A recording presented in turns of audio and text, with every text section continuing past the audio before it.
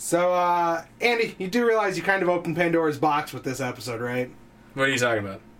You asked me and Paul to talk about comic books. That was kind of a mistake, I guess. What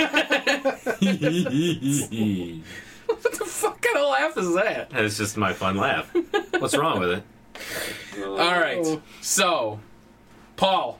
Andy? Kevin. Now, what do you think would be the best superpower to have? Keep in mind, you have full control over it, Kevin, and you can do everything that the power entails. This is not one of those situations where you make a wish and it ends up being completely different from what you wanted it to be. No, it's not one of those. And also, Okay. your power can't be to have more powers, Kevin. I want the power where I can imitate any person's power. I'm just kidding. Hey, that's actually not a bad power. actually, all right, Hope. I want teleportation. Teleportation. I love the idea of teleportation, just being able to teleport from one location to another over great distances. I think it's really cool. Yeah, I don't know. For me, it'd be a tie between flight or teleportation. I mean, flight would just be awesome to go up as wherever I want and fly and just be above things for a while, away from everything. On the other hand, teleportation, because I don't have to worry about getting anywhere. Just, I'm there. There's no wait for it. There's just, you're there. You're done. So I'm going to go Professor Xavier style. Telekinesis, huh? Telekinesis, baby. Because telekinesis, I got built-in flight. I can just telekinetic myself over to where I need to go. Really? That's how Jean Grey flies. Exactly, bitch! Oh, wow. So I got both of you suckers beat. She used to encase herself in the telekinetic shield and lift herself. That's why she always had that aura. Why wouldn't Xavier do that? Because he's a little crippled ass Jean-Luc Picard looking motherfucker.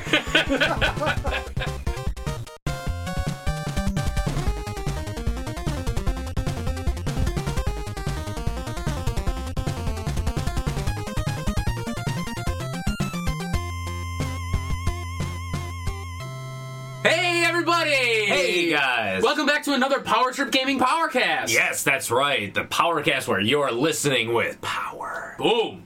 So, Don't sue us, Nintendo. don't sue us. I'm starting right away with a tangent. Alright. So, I just got done finishing editing Metal Mech. Right? What a horse shit piece of game that really was. I didn't like it. It was terrible. I didn't like it. No. It was bad. The first several levels of that game were not the greatest, but they weren't terrible.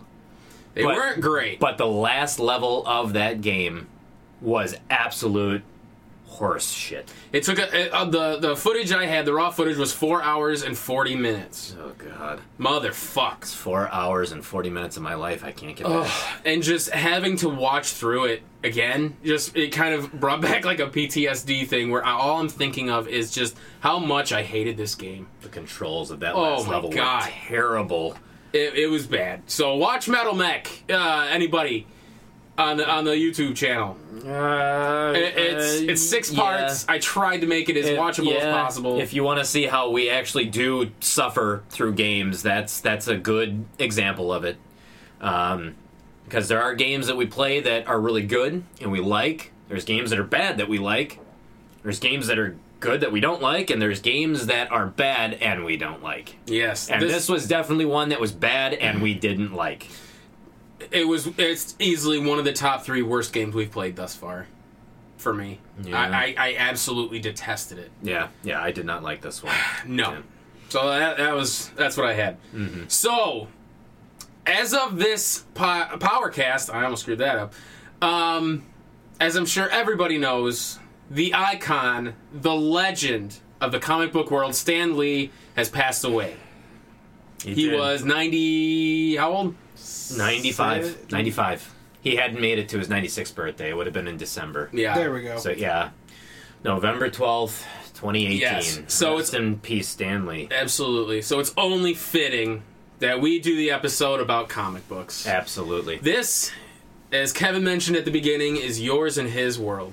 Yes. I personally never got into comic books, and I still don't. I don't find them as pleasurable, but I can still see the relevance of like what he brought to that medium, you know. So, I mean, let's jump into it. Like, what got you guys into comic books to begin with? Like, what was it that drew you into that world? You know what? I'm not 100% sure what it was that originally got me into it, but I know that when I was a kid, I bought comic books, and truth be told, when I was a kid, I bought the comic books, but I never read them. I just kind of looked at them and just collected them, I guess. But it wasn't until I was older, about 10 years ago, that I really started like getting into comic books, and I would buy like one or two a month, and then it just kept on growing and growing, and now I'm a weekly reader, and I usually get on average between 10 and 15 comic books a week. So Jesus Christ, I know I've got an addiction. You got a problem. They're not exactly cheap either. No, they're not anymore. So most comic books are $3.99, and Marvel is good at pricing their comic books at more than $3.99. God damn. Yeah, they'll have special editions that they range anywhere from $4.99 to just this past week. Uncanny X-Men was released. Uncanny X-Men #1. They relaunched it, and that was a whopping 80 pages at $7.99. So 80 pages. 80 pages. That's a whopper. The average comic book runs about 20 to 21 pages. Yeah. So. My only experience with comic books is growing up. My parents owned a liquor store here in town, and we sold comics and other things like that. So I would sit on the little shelf and I would read like Sonic the Hedgehog or Teenage Mutant Ninja Turtles and ones like those, but I never really got too into like the DC, the Marvel, and ones like that.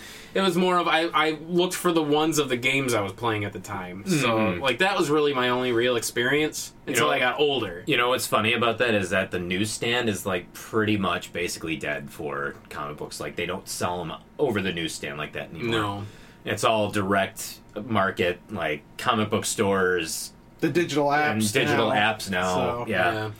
So. I'd say the only comic book series like running that I actually got really into was thanks to our friend Lane when we worked together, when he worked with us, was Blackest Night. Blackest Night, yeah. I got really into Blackest Night. I'd say if I had to have a character that I liked of like comics, it would be Green Lantern. Green Lantern. Yeah. I just loved the idea of the rings and like the different colors, like working on certain ones and not working on others, just based on like the light spectrum thing. It was really cool. It was such an interesting idea.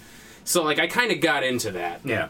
Yeah, but that was a really good crossover. That was cool. That ran through 2009, I believe, and into 2010. But oh my god, what a fantastic story that was! It was a cool story, and that was like I'd say that's probably the only series I've really gotten into, other than like I know you bought me Starman Omnibus. Yep. Omnibus. It's one of my favorite words. You got me that for Christmas one year, and I like that quite a bit. It was his weird little dildo rod that he swings around. It's just, only you. Only you. Oh my god. It was just kind of cool, but that's about as far as I've ever gotten into it. So I didn't see. To be honest, I don't even remember when. I just like. In my mind, it's always been me reading comics. I mean, I know I'll get flack for this from some people, but I read everything from, like, Archie and, like, the old Sabrina comics to... Now we're going to give you flack. Marvel. Well, because they used to, like, some of them used to come in the same issues. So. Oh, yeah, sure. So, like, and Marvel, DC, X-Men, like early Batman stuff early for us, not early for the character. Yeah.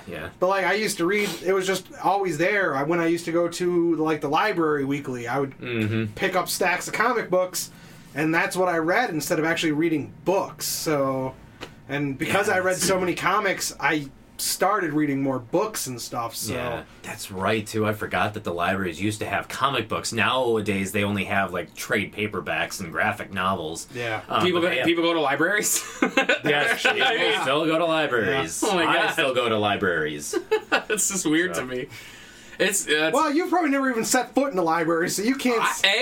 I used to go to the library. School does not count. No. My parents used to bring us to the library all the time, and I used to get the Garfield books. I used to love reading the Garfield and Calvin and Hobbes. I used to read those at the dinner table. I like the little Mr. Men books. Do you remember those Mr. Men? Oh, fuck yeah, dude. I used to love the library. Not to go on a tangent here. Hey, do what you gotta do, buddy. But just this past week, I met somebody who he pronounced library library. Oh, come on! He said it the first time, and I'm like, What? Wait a minute. He just said library. He said library. He just said library. And I'm like, okay, maybe it was just he misspoke. And then he said library again, and he said library, and I'm like, nope, didn't misspoke. didn't misspeak. He knew what he was saying. He knew how he was saying it. God. Library. God bless people. But so what is it? What was it that like drew you into comic books? Like, was it the characters, with the stories? Just what it got you into it? I think it really it was. If I have to say what galvanized me, it was actually there was a few writers of like. I remember this story that was written by Mark Waid, and it was published by IDW, which was one of the there's outside of Marvel and DC, IDW is one of the big like third party companies, but it was called The Unknown, and the power that they like the way that it was written, it was just so well written, and the way that it could project life, where it really has a sense of reality to it, and just power, and I'm kind of at a loss here, but it's like it just I never knew that comics could evoke that kind of emotion out of me, or could make me really think in that sense, like really challenge me to think, and ever since then, and then I read actually a story called Day Tripper. It was a 10-issue series that was published by Vertigo Comics, which was actually kind of a subsidiary of DC Comics. And that was actually, there was an issue of there that as I was reading it, like by the time I got to the end, I was actually crying. And I was like, holy shit, comics can make you feel this way? Like, I can't believe it. Oh my god. So comics make you cry. Silent Hill 2 makes you cry. That's it. He's keeping a running list. I'm keeping a list now of things that make him upset. That's fine, because nothing else makes me cry. We're going to take up something else. Too much does. Yeah, come on now. It makes me scared. Come on, boys. So, but just because of how it could really kind of tell a powerful story through that medium, it really just kind of solidified my love of comics and what these stories could tell in such a short amount of time. Okay. I'd say, like, to me, like, early on, it was the fact that there really wasn't anything else like it for me. So, like, being able to look at the art and watching, like, you know, the mutants shooting off the different powers and doing that sort of stuff. And then, yeah, as I got older, the story aspect did become more important to me. But, yeah, it was the uniqueness of the art style and all that stuff that drew me in originally. So yeah, where like, well, that's basically where when Image started in 1992. That's what drew people in, was that you had all these superstar artists who had started their own company, and yeah, they could draw well. Except for Hands and Feet. Yeah, some of them couldn't. But then when they actually started like writing and drawing their own stuff, you realize that all of them, like, well, with one or two exceptions, like they couldn't write for crap. Yeah. All right. So, what would you say is like your favorite character, or a favorite storyline, or what would you say is like your all-time favorite like thing you could go back to? Go back to, or just whatever. What's your favorite thing? In the comic book world, motherfucker. Oh, in the comic book world. What the fuck do you think we're talking about? It's comic books!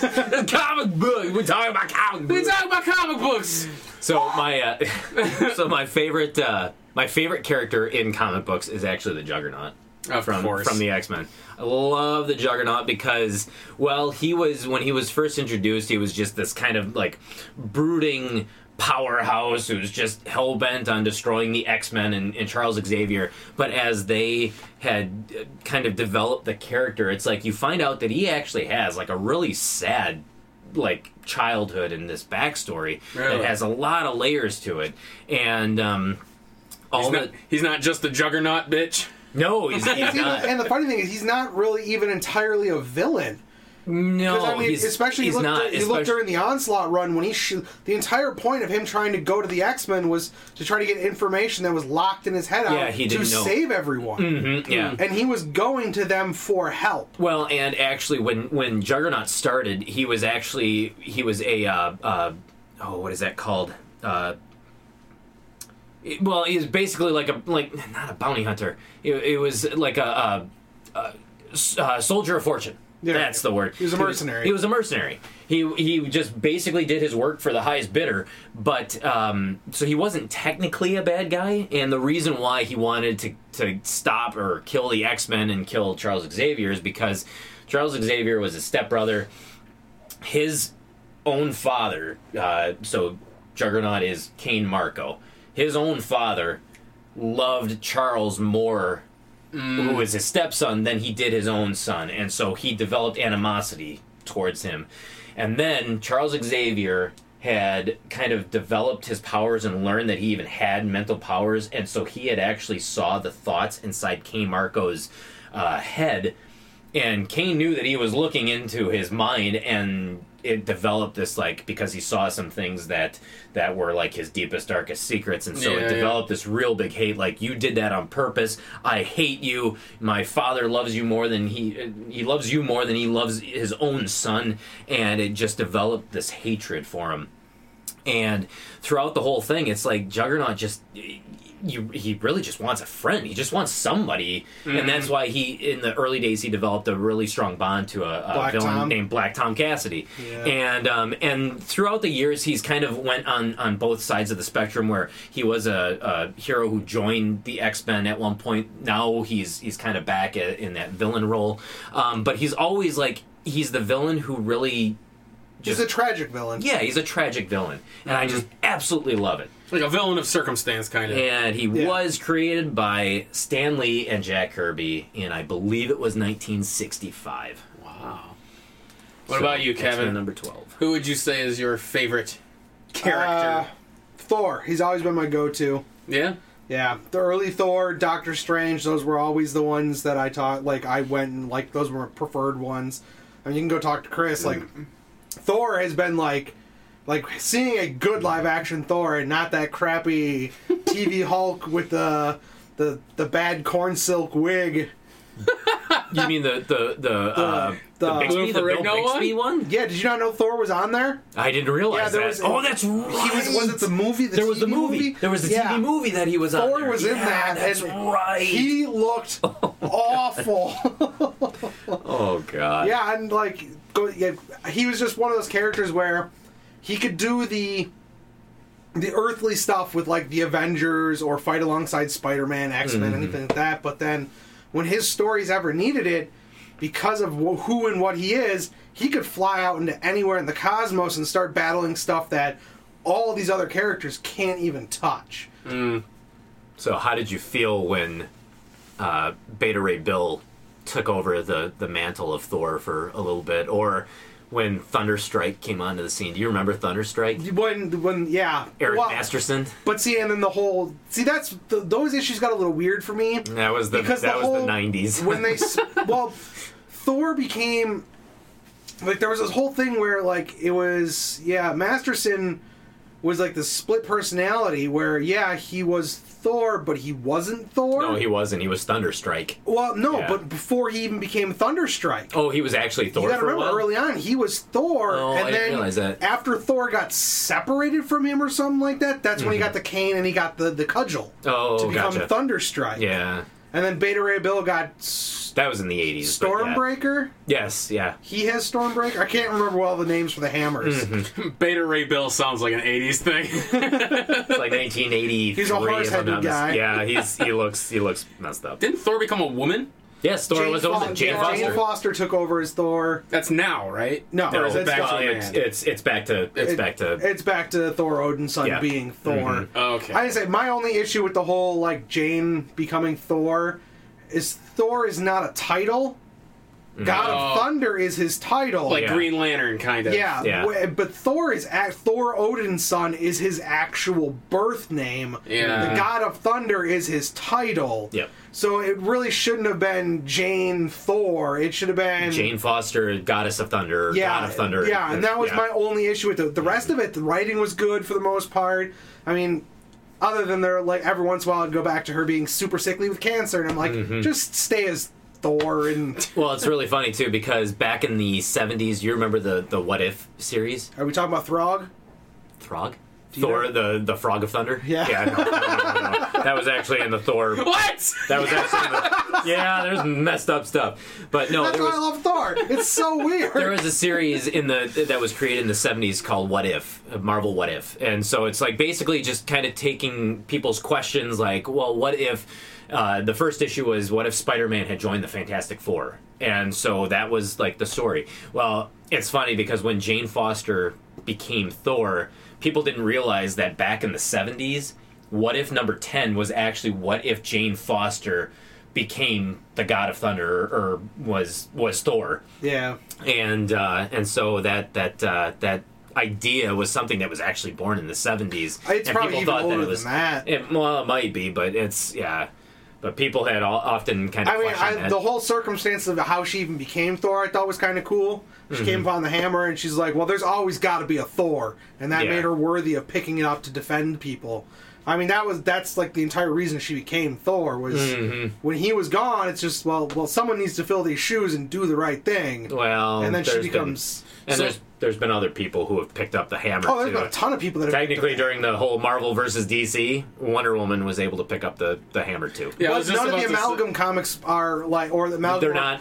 Yeah, they're not. Yeah. None of those are considered canon. Well, I guess that answers my question. I was going to ask. What's that? It sounds like the way, like whoever picks, what is it, Mjolnir? Yeah, is Mjolnir. the name of the hammer. Whoever picks that up becomes Thor. But I guess that's not true because didn't Hulk pick it up? No, Hulk tried to pick it up. He couldn't pick it up. The one thing I've never understood about it. Okay, it's he whoever shall be worthy can pick this hammer up and has the might, like the power of Thor. Well, some of the Thor's powers aren't based from the hammer. Because, like, he's half Asgardian, half ancient god. Yeah. So, like, his super strength and his durability aren't from, like, magic and the hammer. They're just what he is. Like his lightning powers, too. That's not from the hammer either. That's just from being the god of thunder. His flight, his weather control, and some of the energy blasts are from his hammer. Yeah. Like, everything else is just stuff he can do. So I never understood how, like, other people pick up the hammer and all of a sudden they have all of his abilities. I'm like... It's the transition throughout the years, different writers. Yeah. Actually, whatever the situation needs, I suppose. One thing that really pissed me off in a comic recently, it was an issue of Deadpool. Oh, good. This is going to transition into what my next thing was. Oh, there you go. Was what do you like? What's something in comics that you like didn't like, or one thing you wish would have changed or didn't change, or whatever? Well, it's because these wonderful characters that were created back in the 60s, a lot of them were created by Stan Lee and Jack Kirby. And they were all created between, like, 61 and 72. Like, almost the entirety of Marvel was. Well, the current Marvel universe, yes, a lot of it was created then. There's like an 11-year span where all the characters people know today were basically created. Yeah, but as you create these characters, obviously different writers take over the helm, flesh out their story more and more, and as you get more writers kind of fleshing out these characters, some of them may not look back at what has been done or what powers they have or how their origin story is created. This is how continuity and retcons start happening. Exactly. And so this issue of Deadpool that just absolutely pissed me off was it was written by a writer named Jerry Duggan, who I think he just didn't know what Juggernaut's power set was. And so basically Juggernaut so he's not a mutant. He is actually endowed with power from the Gem of Sidorak. So his powers are mystical in nature because they're granted him by Sidorak. And while he is in his Juggernaut form, he doesn't need to eat. He doesn't have to breathe. He has super healing, like a super healing factor where where he can get injured, but he won't get injured. He'll heal. Well, rapidly. That's even if you can manage to injure him, it basically goes away. It goes away instantly. Yeah, and so he doesn't have to breathe in this. And so there was a part in this Deadpool series where so Deadpool's trying to kill himself, and so he actually he puts out a hit on himself for $20 million, and so of course Juggernaut is the first one who shows up. And so he is driving a truck, Deadpool is driving a truck and pins Juggernaut in between the truck and like a wall. And Juggernaut's still trying to get to him. He's like, this isn't going to stop me. And he's like, Deadpool says, yeah, but you know what? You still have to breathe. And he takes a hose of cement and he covers Juggernaut, and you can see in the wording that it's like his arms are kind of flailing, and then all of a sudden his body goes limp. And I'm just like, he doesn't have to breathe. That's not going to stop him. And literally, that was it. That was the only. He covered him in cement. He covered him in cement. Never went back to him. So we assume that Juggernaut was stopped by this cement. And it's just that's not how the character works. He doesn't have to breathe, so therefore he's not going to be stopped by cement, and it's not going to dry that fast that it's going to encase him like that. So it's like. Do your research. Do your research. What about you? And this is going to be another thing that's going to be unpopular with some people, but back when they did like the main Clone Saga for Spider-Man, I had honestly wished that they would have stuck with Ben Reilly being the original and letting Parker die. I don't think you would be as outcast as you think you would. I know the character of Ben Reilly is highly loved, but everyone always wanted Parker to come. Well, I can't say everyone, but a good vocal chunk of the fan base wanted Parker to come back and be Spider-Man, be the real Spider-Man. But I think Ben was like, because he was so tragic that. Like, he didn't know Aunt May or Uncle Ben. Mm-hmm. He didn't get to lead the life that Parker got to lead. Someone else stole his entire life from him.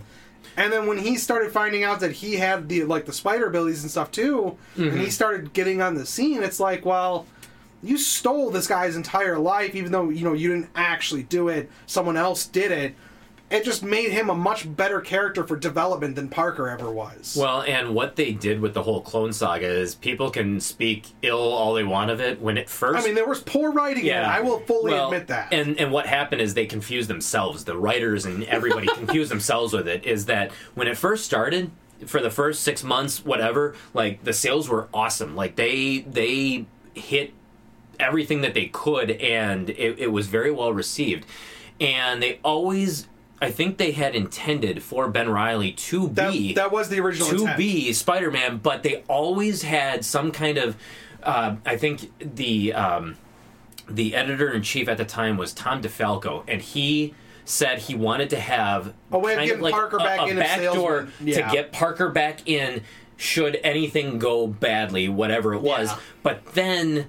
they started to go back and forth where Ben Reilly was the real Spider-Man, and then it's nope, Ben Reilly's a clone and Parker is the real. That's where like some of the bad. And then it just kept kept going back and forth, and then at that point the writers didn't even know like who's the real one, who's the fake one. Like we don't even know. They wrote themselves into a corner. They really did. Like, well, now what the fuck? They really did. It's almost like Death Note syndrome. Yeah. If anyone watches anime of any sorts, Death Note is just like that, where all of a sudden things happen and you're like, oh no, I prepared for this, and it's.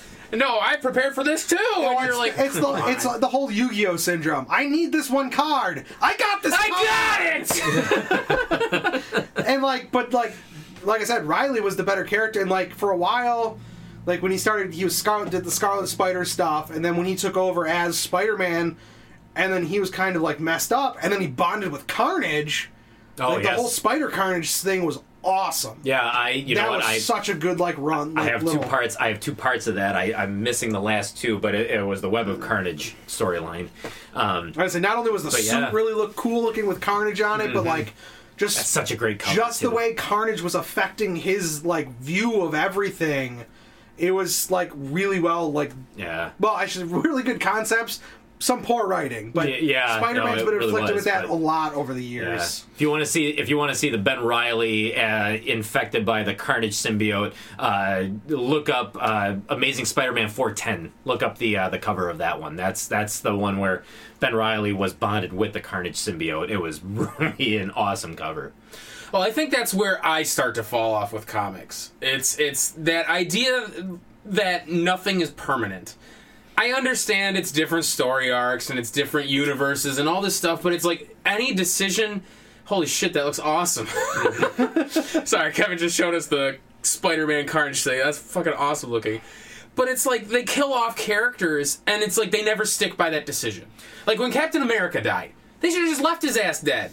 Like, I understand it's money, and I understand it's, alright, different storyline here. Well, he's back in this one. It's like nothing is finite.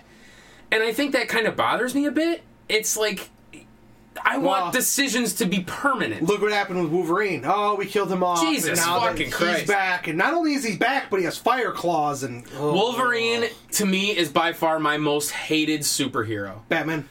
I cannot stand Wolverine because he's damn near indestructible.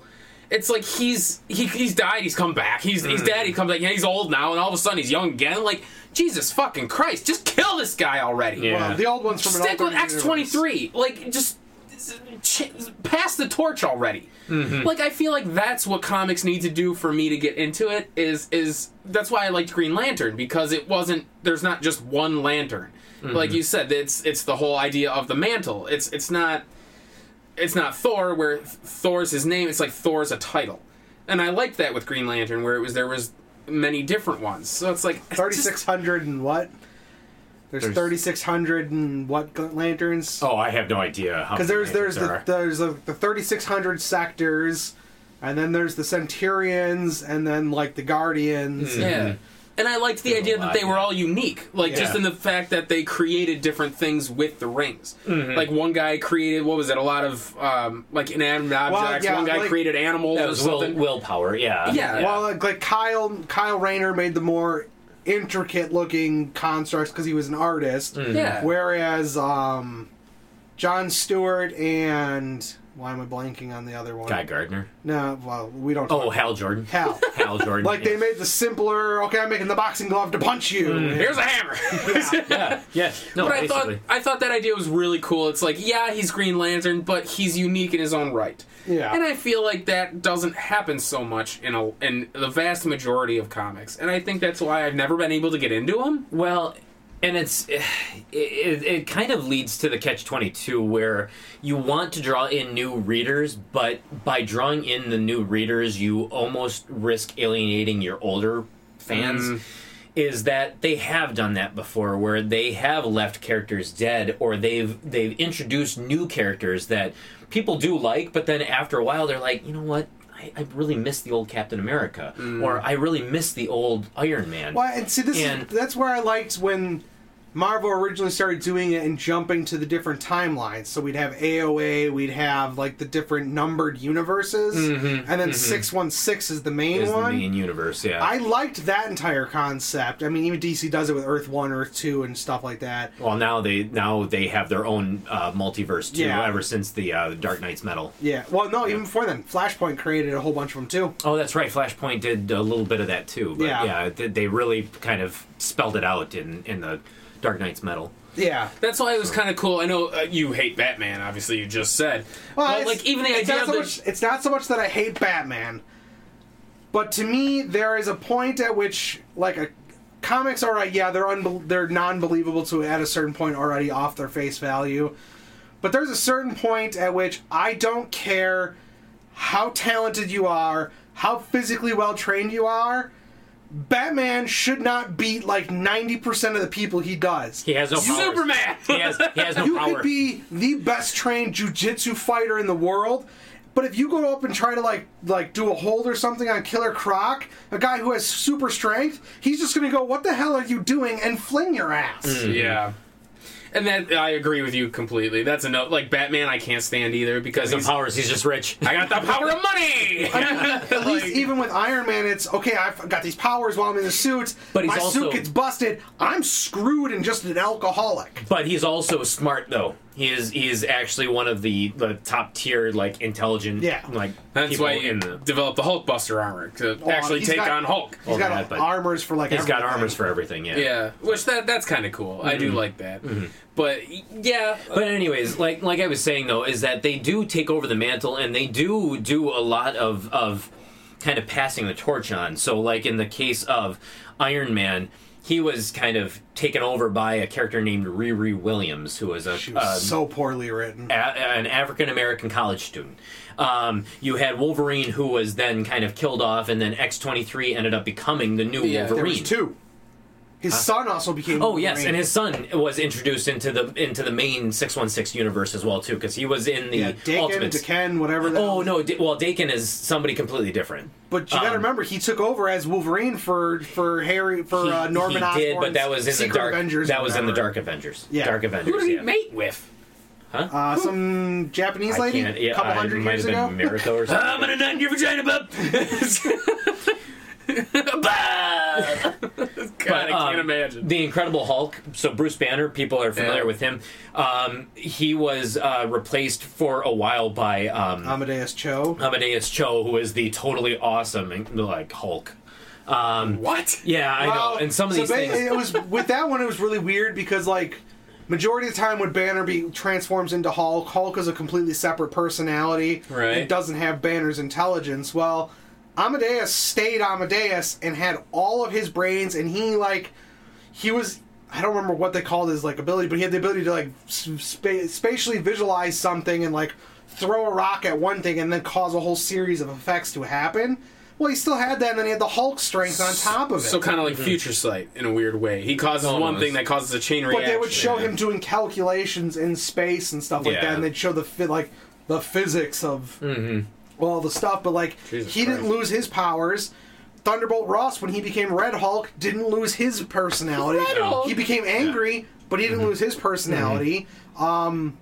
So What's the cousin that became She-Hulk? I can never remember her name. Jessica Walters. When she became She-Hulk, she didn't lose her personality. So why Bruce is it Banner that- was kind of a bitch. So why is it that Bruce lost it, with the exception of when he's either Maestro or Grey Hulk, Mr. Fix-It? Yeah, but Miss Marvel was it's Kamala Khan now. It used to be Carol Danvers, and then she became Captain Marvel. So I mean, they've taken all these different characters, and they have kind of evolved them. Captain America, for a while, it was actually the Falcon. It was Sam Wilson who was Captain America. Punisher was also Captain America at one point. Jesus Christ. In which I'll have to double check the issues. It might have been one of the side ones. Because I know that a new character that they've just introduced that has kind of taken a lot of liking is Cosmic Ghost Rider, who is actually Frank Castle in the future. He is now like a what is it? He's like not Avatar.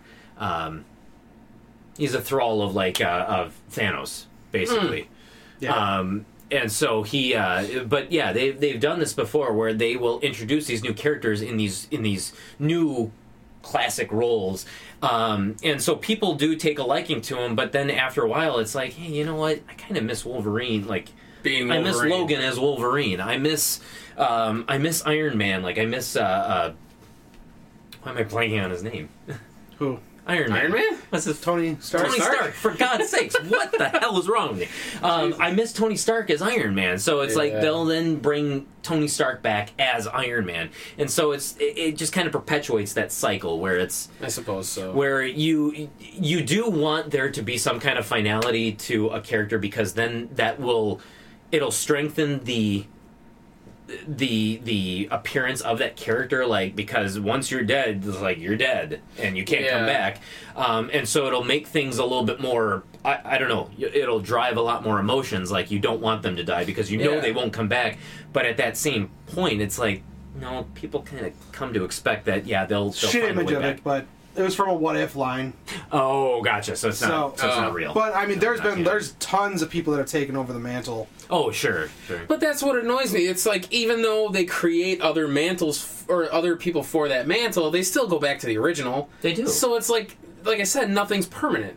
No matter how many offshoots of it that happen, you're still going to go back to Tony Stark as Iron Man. You're still going to go back to Logan as Wolverine. You're still going to go back to whoever the fuck Captain America is. I don't even know who Steve that is. Rogers. I mean, I think my favorite person that took up the mantle for Captain America was Bucky. Oh, yeah. Bucky O'Hare. Bucky Yes, Barnes. Bucky, yeah, like Bucky Captain Barnes. America was killed on the steps of the courthouse or whatever, and then Bucky became Captain America for a while. Yeah, and that was a really good line. That was that was like 25, number 25 or something like that. It's that iconic where it was during the whole Civil War crossover. That's what Bucky's armor looked like as Captain. Oh, that's awesome. It was during the whole Civil War storyline where the cover is Captain America's hand with a handcuff around it, and there's blood on the glove because he was shot. Who was the one you remember in MVC 3 when they had the alternate costume for Captain America where it was instead of the round shield it was the kite shield? Who was that? That's one of his World War II costumes, I think. Was it? Yeah, it might have been. Yeah. Okay, I actually really like the design for that one. That one looked really Stars and Stripes. That's funny. All right, so what would you say is the biggest differences between Marvel and DC, if any? I mean, I wouldn't know, but can you really think of any real main differences between the two? Early on, Marvel was we're basing all of our characters in science and the atomic age. It was this person who got their power from the radioactive spider, gamma rays, the mutant genes spawning. Marvel was very science-based in the early stuff. They were whereas also... DC was the more fantastical. Yes, Marvel was also, especially when Stan Lee came around too, their powers and the characters were based in like real-life situations instead of these grandiose Superman, he's from a different planet. I can do everything. Yeah, they wanted them to be real people and relatable. So, like, when he created Spider-Man, he's not just this guy with superpowers. Like, he's a teenager who lost his uncle, who also is a struggling college student who doesn't know how he's going to afford a present for his Aunt May for her birthday. And it's like, and he's worried about these real world things where it's like, well, I gotta kill Doc Ock. I'm worried about this super villain who's Batman. going to destroy it. He never has to worry about anything. Nothing. He's rich. Superman doesn't have to worry about anything. Okay, his parents died when he was young. He had Alfred there, and he had all the money in the fucking world. He could do whatever he wanted from the get-go. And he also didn't kill. What does he do? Early on, he did. Did he early on? He also used a gun. Yeah, he also used a gun. I thought one of the not when Bruce Wayne was Batman, but one of the other ones. They Azrael? actually killed. Azrael. Oh, Thomas Wayne did too. No, Thomas Wayne during Flashpoint. Yeah. Mm-hmm. Okay. But Azrael took it too far, and that's why Bruce came back and beat the hell out of him. Okay. But, fucking Bruce. But yeah, that was during Nightfall when Bane broke Bruce's back. Yeah, okay. He broke the Batman. Batman. Yeah, okay, yeah, his parents died. That fucking sucks. What did he do? Instead of doing actually helping the world and doing good, he obsessed on his parents' death and then became obsessed with bats. Mm-hmm. I'm afraid of bats, but I'm going to be a bat. It's like he wanted to instill the fear that he felt in other people who were doing bad. Got it. And where is that? Like, Marvel is just like, I happened to be walking through a science fair, their radioactive spider bit me, now I have powers. Or like in the case of Bruce Banner and the Hulk, they were doing some gamma radiation testing. Rick Jones. There we go. Yeah, he saved this guy, but he ended up getting bombarded by the gamma radiation, and so then it caused him to become the Incredible Hulk. Or like in the case of the Fantastic Four, they were doing a space thing, and then they got bombarded by some kind of gamma ray. Yeah, they got bombarded by gamma rays, and then when they came back to Earth, they found out that they were having these different these powers and stuff, the reactions to whatever the gamma. They were kind of a generic four elements thing early, because if you look at it, Sue is wind. Mm-hmm. Grim is earth, Johnny's fire, then because Fantastic and Stretch, he's water. Oh yeah, I never even thought about it They're that just way. The four elements. That's kind of clever. Yeah, that's clever. Yeah, that's what they represented originally. Wow. Yeah. Oh, cool. Wow. Yeah. So, Justice League versus the Avengers, who wins? Depends on which iteration of both we're talking about. God damn it! If we're talking the originals, I mean, honestly, it would come down to literally Superman versus Thor. Yeah. Of course. Superman versus everybody. So from a realistic standpoint, I honestly would say the Justice League would win, just because of the fact that the Avengers were literally Marvel's answer to the Justice League. Yeah. But when you think about like the characters who are part of the Justice League, so you've got like Superman, Batman, Wonder Woman, and then you take the characters from the Avengers, the original team. You've got Hulk. Wait, was Hulk part of the? I think he was wasn't he the second team? He may have been the second team, but you had Iron Man, you had Thor, you had Captain America. I believe. What? No. Shoot! I don't even remember who the other characters. Yeah, were. I don't remember. I think Hulk first... may have been. I think Hulk may have been one of the original Avengers too. Okay, so the original was Iron Man, Thor, Hulk, Pym, and Hank Pym. The fuck is a Pym? Hank Pym, Ant-Man. Ant-Man. Oh, Ant-Man, yeah, Hank Pym. If it would come down to it, was I almost Aquaman feel... just part of Justice League, or was that a different one? He's later. I think he was. I think he may have been. Yeah, he may have been in that initial team too. But honestly, I sort of feel like probably the Justice League would have beat the Avengers, the original team. What do you prefer? Do you prefer Marvel or DC? I prefer Marvel. So I don't know. The original Justice League was Superman, Batman, Aquaman, Flash, Green Lantern, Martian Manhunter, and Wonder Woman. Yeah, so Justice League would have destroyed the original Avengers. Yeah, they would. Absolutely. It basically, like I said, it would come down to Thor versus Superman. Mm-hmm. Especially with like the early ones, with how powerful Thor and Superman were back then. It'd be them two brawling and then Superman eventually winning. Mm-hmm. Well, Superman always felt like that kid on the playground where no matter what you did, you couldn't. You got this power? Well, I got this other power. I got a shield that can block heat rays. Well, fine. Then I'm gonna cool you off with some fucking snow. Well, guess what? I got impervious snow pants. You're like, come on, man. I always hated that kid. so here's the thing. In response to your question, like, so what do I prefer, Marvel or DC? I always seem to tend to lean and gravitate towards Marvel. I do like the characters in Marvel, and obviously my favorite comic book character of all time is Juggernaut. Yeah. But when it comes to the ability to write like crossover issues and crossover events, DC is my go-to. With the exception of a few here and there. With the exception of a few here and there, because like obviously Flashpoint was amazing. This whole Rebirth thing for me has been Yeah. The Dark Knight's Metal. Dark Knight Metal. It sucked to me. Oh, to me, it was just it was a retreading of Fear itself from Marvel. See, I loved. Well, because if you look at Fear itself, everyone got fucking Uru. Everyone and their mother had Uru-based weapons and stuff like that. Fear itself, everyone, Uru. and then it jumped over to this metal one, and like all of a sudden everyone has nth metal shit. Yeah, but it was more so like.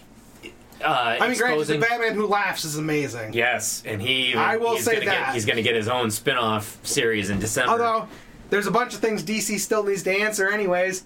Who are all three of the Jokers? What do you mean, the three Jokers? When you remember when Batman had the Mobius chair? Oh, yeah. It turned out the Joker's not one individual, but it's three individuals. And they have done nothing with it since then. Well, not yet. Which would make sense, considering there's multiple Batmans. Why wouldn't there be multiple Jokers? But how is Batman, who is the smartest, the best detective in the world, never able to figure out he's fighting three completely different people? Because he's fucking Batman and he pays someone else to do it for him. But, no, to be quite honest, though, I mean, I've been disappointed by a lot of Marvel crossovers. Yes. And I've been disappointed with a lot less DC crossovers. And my big thing is Marvel, especially lately. We got Secret Wars 2. We got they're redoing literally all of their like Thanos is the Infinity Gauntlet has been done 3-4 times now. Yeah, they're doing Infinity Wars now. They did Secret Invasion twice now. Mm-hmm. Civil War has been done twice now. And that's Marvel's big thing is. And their big thing is tie-ins. All of their stuff is tie-ins, and and some of them just really have no bearing whatsoever to the story, to the overarching story. And it feels like DC just really gets, like, they get it. They do their main story, and then their tie-ins really do have a lot of bearing on the events that are going into the main story. And so I think that DC is better when it comes to the writing, the cross-writing. But Marvel, I don't know. I prefer some of to be honest, stories. Marvel, I think, has the more iconic characters than DC. I think outside of Justice League, I think they do. You can ask most people who DC characters are; they're not going to know shit. Nope. You go to Marvel, people are going to know the X-Men. They're going to know the Avengers. They're going to know Fantastic Four, Guardians of the Galaxy now. DC does not have that. It's so funny too because the Guardians of the Galaxy was like a literally like they're a D B. tier. They were like a B tier, not even B tier. They were like D tier. C or D tier. And now all of a sudden, because of the Marvel Cinematic Universe and the Guardians of the Galaxy movie 1 and 2, it's like names, but I would venture to say that they are household names. People know who they are. Yeah, Groot people know who the Guardians of the Galaxy are now, which is just crazy. Well, this team, because this is team It's 2, technically. It's the 2008 team. Yeah. Yes. Because the original Guardians of the Galaxy were a completely different team. Rocket Raccoon was not in there. Groot was not in there. None of them were. None of them actually were. Yeah. That's probably due in part to the fact that Marvel, as far as the movies go, has always done extremely well. But DC movies are usually not But great. see, this is the thing. The live-action DC movies are garbage. That's what I'm talking about. The animated movies Yes. are fantastic. Which is weird because like the yeah. cartoons and stuff always seem to do extremely well for Yeah. DC. Yeah. Live action movies. Well, I've often thought that it's like with their TV series and their animated movies, DC's got the market hands down. Yeah. Like people love Arrow, people Flash, Supergirl. They Gotham, Black Lightning now. Yeah, Black Lightning. They've been doing some great stuff with the TV shows. People love them. They're eating them up. But movies, they can't do movies for shit for some reason. No. And Marvel, they are. I don't. Even though their TV series are well liked, I don't think that they're getting quite the numbers that DC gets. I but their movies will are say, just- with the exception of maybe Daredevil and then Luke Cage on Netflix, yeah, Luke Cage. because those were when they first aired, they were huge, and then obviously they've dropped off since then. Yeah, so that's maybe part of it. Daredevil, but Luke Cage, I don't think that was ever like super well liked. Didn't they cancel Luke Cage? They did. Canceled, like all of them. No, they canceled Luke Cage and Iron Iron Fist. Fist, yeah. But there's speculation that because Defenders. it's no. Oh wait, Heroes for Hire. Heroes right? for Hire. Yeah. Because Danny Rand and Luke Cage, they have, like in the comics in the 70s, they formed a team called the Heroes for Hire, basically. okay. And so they think that that's what's going on now. Is that they're canceling those two shows because they're going to make a Heroes for Hire. Although I will say DC TV wise has made two huge mistakes. One, getting rid of the Constantine show was just the biggest mistake they've done thus far. Well, it's funny because now with the animated movies, they're going to Justice League Dark. Well, they've already done Dark. They well, did Justice League Dark, and they're doing a live action and then movie too, aren't they? Constantine just also had City of Hell or something like that. Yeah, they're doing a live action Justice League Dark, aren't yeah, they? Yeah, I think so. There was maybe not with how bad Justice League did. They may not. They might change because from what I maybe. understand, DC is like revamping all their movie plans. What a shock. Yeah. So, but I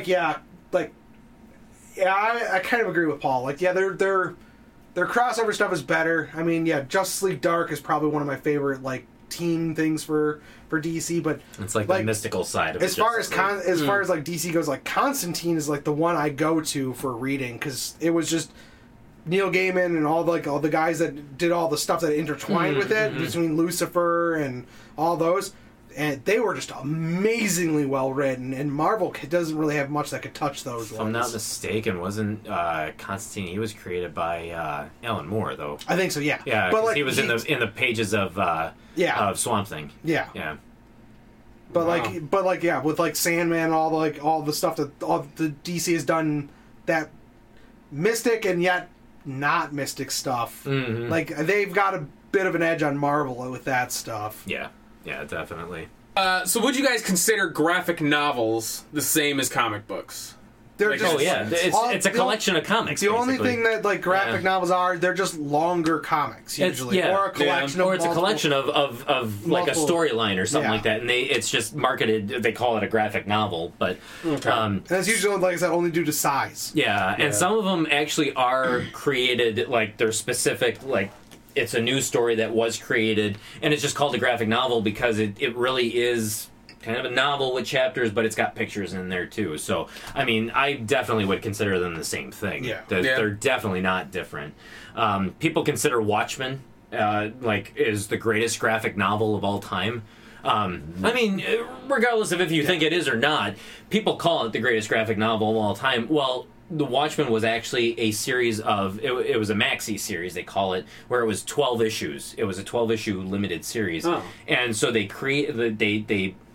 basically collected it into one big collection and then marketed it as a graphic novel. Oh, okay. So it's basically 12 chapters told over all these pages and stuff like that. So yeah, it's definitely the same thing. Okay, because I have the Scott Pilgrim versus the World graphic novels. Yep. And I really like those. Yeah. So and Scott Pilgrim was the same way, where I think each that whole series was either 12, 18 issues or whatever it was, but then it was collected over the course of like several books and stuff, and then marketed as graphic novels. Damn, there's another one I had too that was really good. Battle Pope.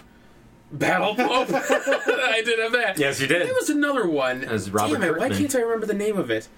I'll have to look on my shelf and see what the names of the series is. I only have the first two. I don't know if there's any more. I picked them up when we went to that comic book store in Brookfield.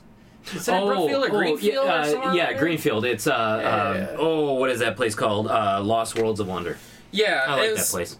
I don't remember the name of it, but that's besides the point. Mm-hmm. So we'll move on to Stan Lee, the hero of the comic book industry. The fuck do you know about the man?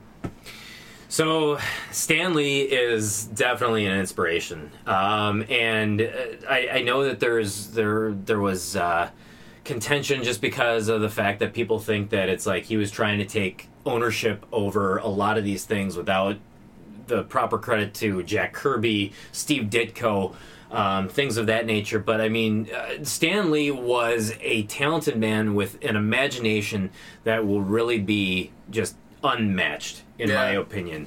That's funny. Me and Kevin, before you got here today, we're actually talking about that. Someone sent me an article or like a big thing about because I didn't know there was a big feud's not the right word between Kirby and Stan Lee about who actually created a lot of the things. And the way the article sounded was that Stan Lee created Marvel Comics, the industry, and Jack Kirby created Marvel Comics, the actual books. So that's the way. So it seemed like Stan Lee handled more of the business aspect, and Jack Kirby created the characters, the stories, the books, the art.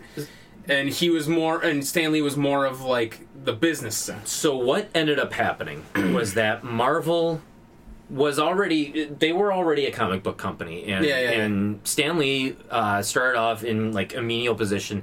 He worked his way up to editor, and then They weren't Marvel, remember? They were Timely. They were originally. Timely, but I'm pretty sure that before Stan Lee did what he did, it really was Marvel Comics. Yeah, it's I'm just trying that to- he created what people know as Marvel Comics today. Okay. And so what ended up happening was he wanted to write a story that Marvel would not let him write, and so he literally was so disenchanted with the whole comic book industry that he basically.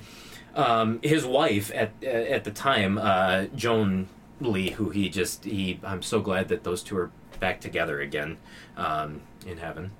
Rest in peace. But anyways, I'm sorry. You could tell that his downcline when she passed away last July. His just mind's a precipitous drop. Yeah, really, That it sucks. was. But she said, "You know what? You're already willing to just quit Marvel. Like, why don't you just write this one story that you want to write? Because what's the worst that they could do? They'll fire you. Yeah. You want to leave anyways." Yeah, Timely became Marvel in the 1960s. Oh, okay. So I guess so it became Marvel then when Stan Lee really kind of started making they were his found. mark. Timely was founded in 1939 and went 39. defunct in 1950. Oh, okay, And then gotcha. it became by Oh. 1960 it became Marvel Comics. So then what happened between the 1950 and 1960? I don't know. I'm kind of Because I think it was Marvel at that point. It's just that they weren't known for what they were until the 60s. So Stan Lee ended up writing the story that he wanted to, which was what? Amazing Fantasy number 15, which was the first appearance of Spider-Man. Oh, okay.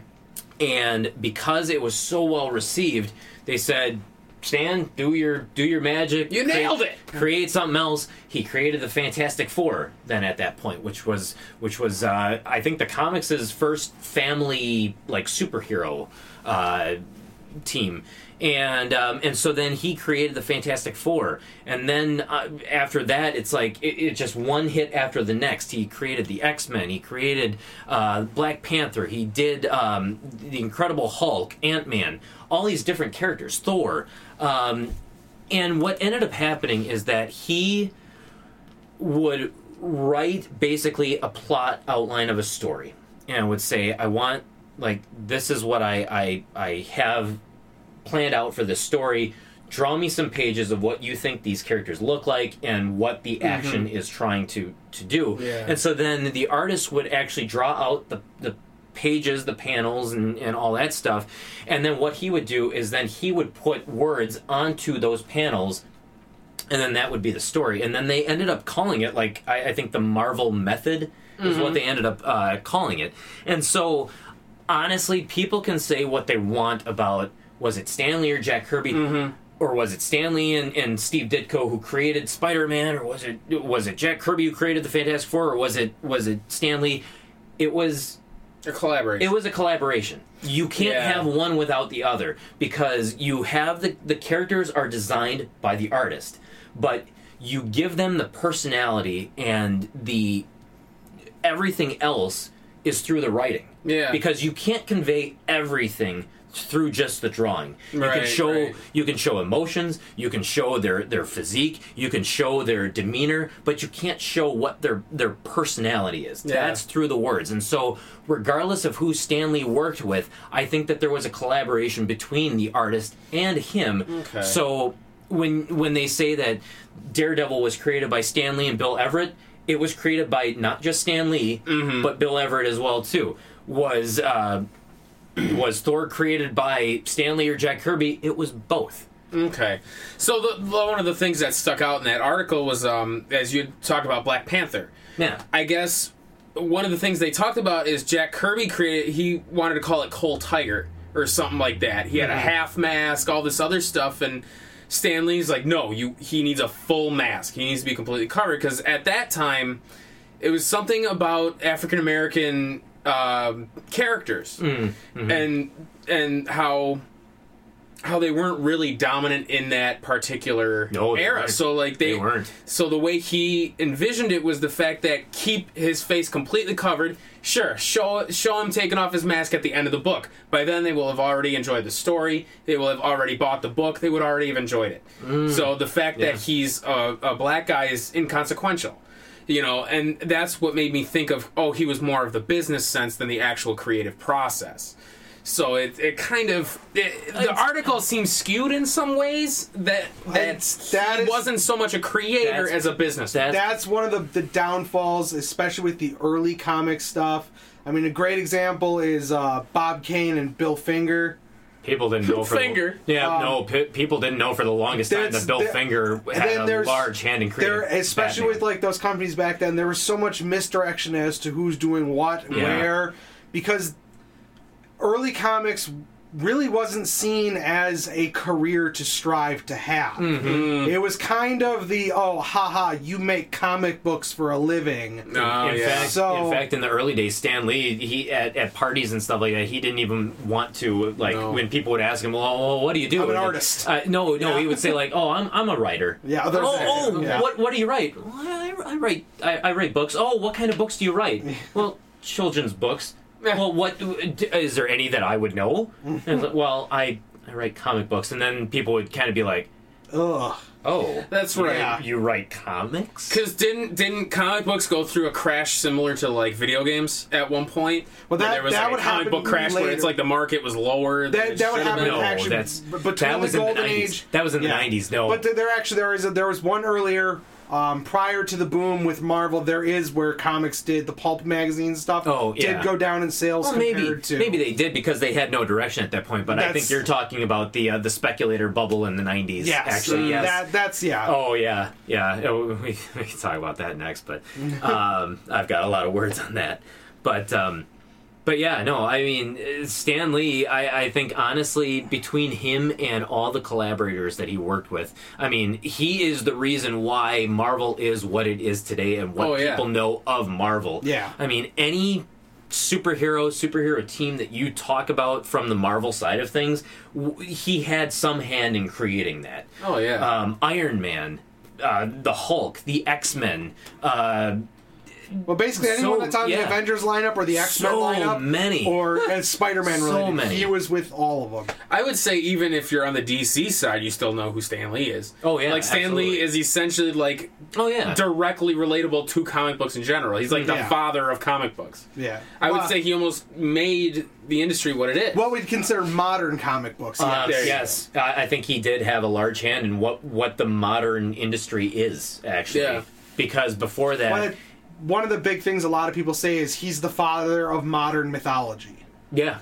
Which he created all of our current, what like would in years' time would be our myths and our legends. Like he's a big hand in why we have them now. Yeah. Yeah. And he is, I mean, he's the reason why it's like people can relate to superheroes and why we have these emotions that are tied into characters is because they weren't just these superhero untouchable gods and aliens from another planet or whatever it was. It's like these were down-to-earth people like me and you who just happened to stumble upon or through some tragedy ended up being given these powers that just kind of made us the people who we were. And so it really spoke to people, and it really just kind of took the comic book industry to a level that it had never seen at that point. The 60s really were the golden age of comics. And I would say he also paved the way for a lot of the early comic book code to start falling away. Yes, it was, yeah. Because like the early comic book code, that you basically you didn't show like half the stuff they can get away with now, you wouldn't do back then. Yeah, what do you mean?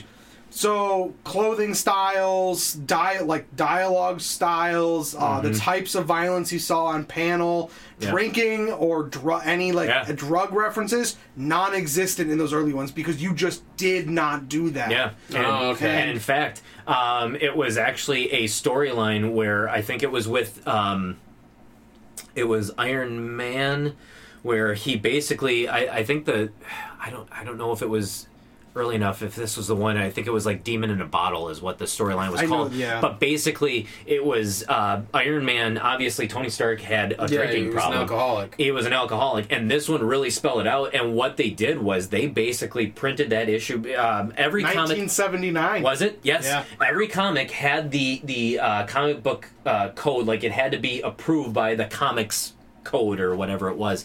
And this one they said basically, because of what you're portraying in this comic, we can't approve this. And he's like, fine, we're going to publish this comic book, and we just won't have the stamp of approval. So it was the Comics Code Authority. The Comics Code Authority. If it didn't have that symbol, they didn't get published by like major publishers. And so they published it, and they basically just said, we're just not going to put the Comics Code. They're basically the same thing as the motion picture rating company now. That's what they were, but for comic books. Yeah, and so they just said, we're going to publish this comic. We're not going to put that on there, so people know that they're going to be getting a much more adult, a much more serious-toned comic book. And then that's when the comic code, like whatever the I guess whatever the parent is of that, that's when they really started kind of looking into, okay, so maybe we need to start lifting some of these restrictions. We really need to start reformulating what it is that we approve,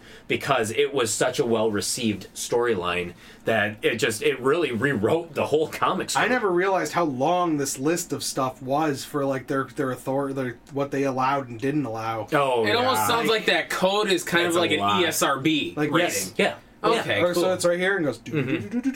Yeah, that's a lot of stuff. It's in the ridiculous. 50s or 70s. Yeah. Yeah.